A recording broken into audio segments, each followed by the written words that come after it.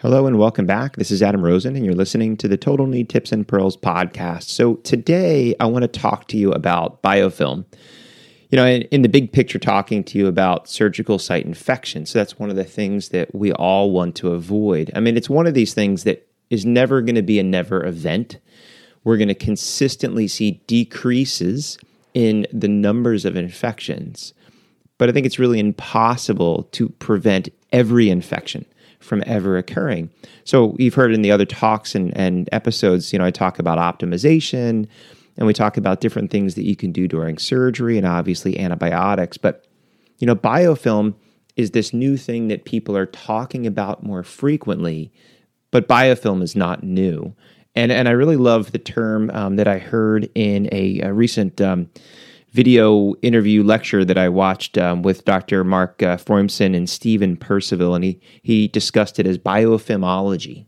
So we know about biology, and I remember when we started talking about tribology years ago with ceramics and metal on metal, and it was the first time I had heard someone use the term biofilmology, and I like that term. It's catchy, but it's something that I think we're going to hear and talk more about, because honestly, up until recently, I always thought of biofilm as this thing that only occurred in chronic infections. It was something that only occurred, with bad gram-negative infections or other, MRSA infections. It was something that I figured took a long time to develop and mature, and I never really understood, how much this affects our risk of surgical site infection. So when we talk about biofilm, the first thing that we have to talk about, surgical site infection, and why is it such a big deal? Well, if you look at some of the data and statistics, if a patient gets a surgical site infection, they are more likely to be readmitted, sometimes up to 5 times more likely to be readmitted after an operation. And we know that readmissions are bad, especially if somebody has an infection. Surgical site infection is the number one reason for unplanned readmission after total joint replacement. And studies have shown that it's up to about 1 million hospital days. That's a big cost, and you're talking about a $1 billion plus per year cost to treat these infections. And we all know, if you do a knee replacement, hip replacement, there should be a good outcome. But we know that multiple surgeries lead to bad outcomes. Well, multiple surgeries and treatments of infections lead to really bad outcomes and lower patient-reported outcome scores and increased patient morbidity and mortality. And even I saw an article just recently that a young surgeon had written about the fact that as the surgeon, she was also the second person that was affected, because we're all perfectionists. We all have a little OCD. And when one of our patients has a complication, even though we may have done everything in our power to prevent it, we still feel bad. We still lose sleep over it. We still fester on what could I have done differently and how could I have fixed this or not had this happen, and we feel bad for the person. It also taxes the surgeon's schedule and the hospital resources and the entire team that cares for the patient. So these are big deals, and we're doing everything that we can to try to prevent this, because prevention is better than the treatment. So the more time that you can spend up front to do everything in your power to prevent a surgical site infection is much better than trying to treat one once it occurs. So when we talk about the actual biofilm, what you have to understand is that there's this thing we call the EPS, the extracellular polymeric substance. So this is basically the glue, the goo, the junk that is the biofilm. And what I was really sort of amazed to learn is that biofilm can form within minutes. It's not this chronic infection that occurs months and years and takes forever to grow. This biofilm can form within minutes, and it can be mature within 24 hours. So we can see this in acute infections. You can develop biofilm fairly quickly.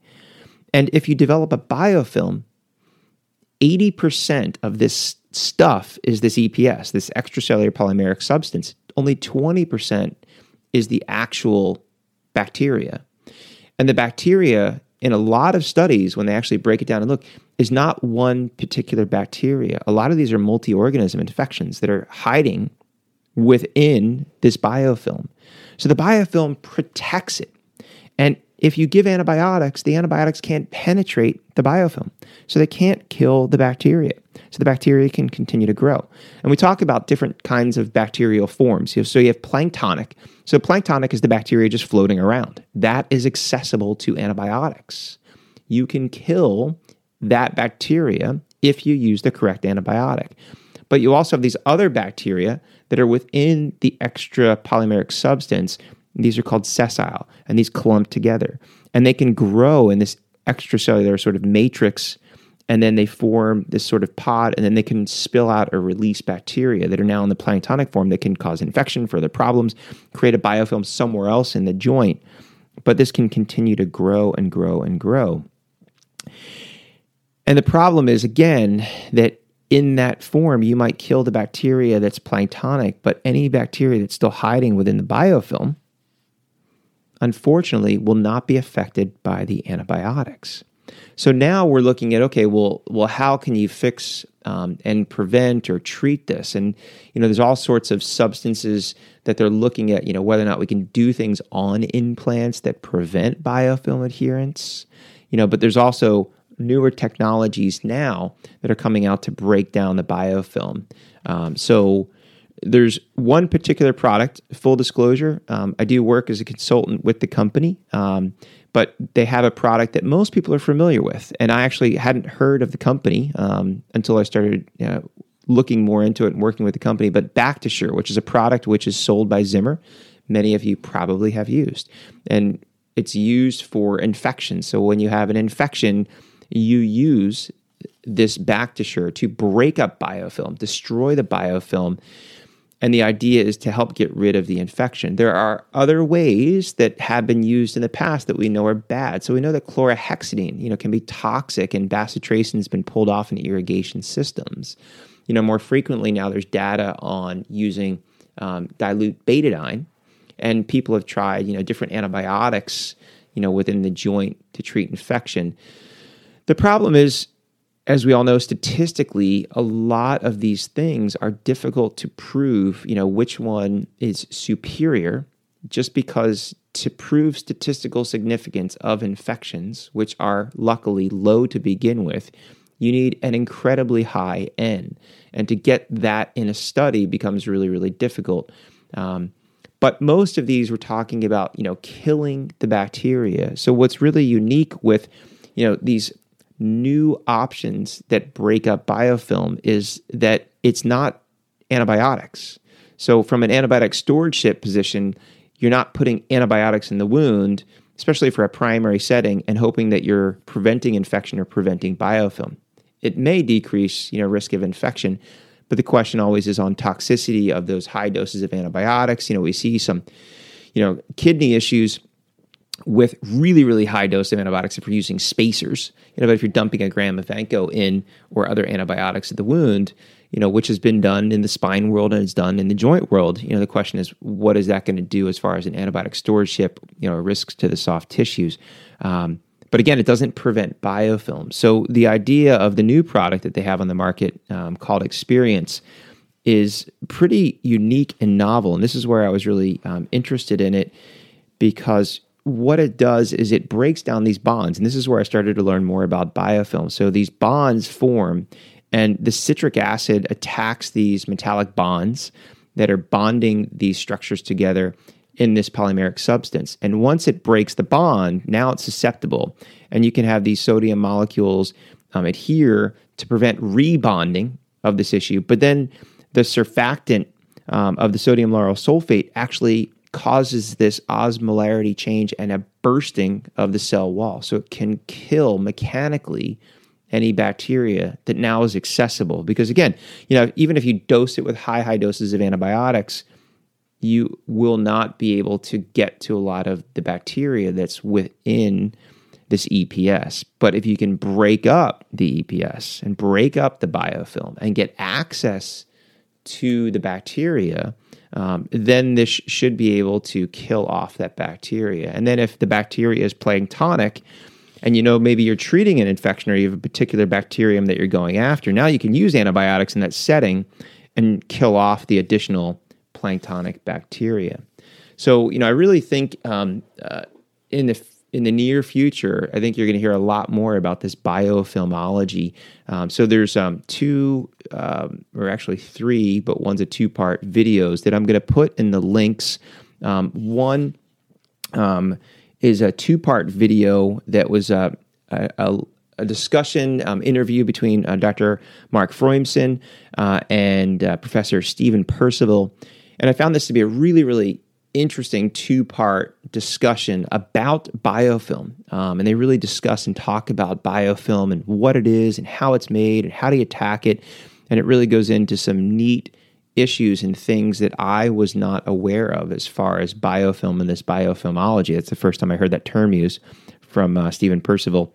And then also I'm going to put a link in there to the lunchtime lecture series that was put on by Next Science at the Academy. And you'll hear a few short lectures from Drs. Rob Harris, John Minter, Randall Otto, and Ravi Bashal.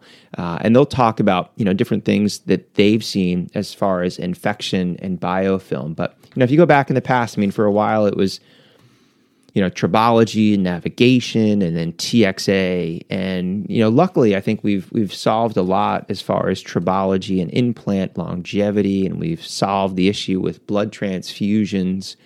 I think the next big frontier is going to be treating a lot of these surgical site infections. And I think a big portion of that is to treat this issue and make people more aware of the issue of biofilm. So not so we're treating it, but finding out about some of these newer products which may allow us to prevent biofilm from ever adhering in the first place, to prevent the risk of a surgical site infection developing. And that's where some of these products, like Experience, actually help in that sense of preventing biofilm. So it'd be really interesting to see, I think, in the next year or two, a lot of these large multi-center studies and being able to really compare different modalities as far as rinses and irrigations and treatments that we can use in the primary setting to prevent surgical site infections from developing, just because we know they're so devastating for patients. So just kind of interesting idea, thoughts, look at biofilm. And basically it's something, again, that I was not as familiar with until more recently. And I think the more that you study and see that all of these bacteria, are at risk of developing this biofilm and making these infections a lot more difficult for us to eradicate afterwards. So thanks again for listening. Just my 2 cents on biofilm, and I'll put those links in the show notes when you get a chance. You can watch those videos and learn even more. Until next time, I'm Adam Rosen. Stay safe.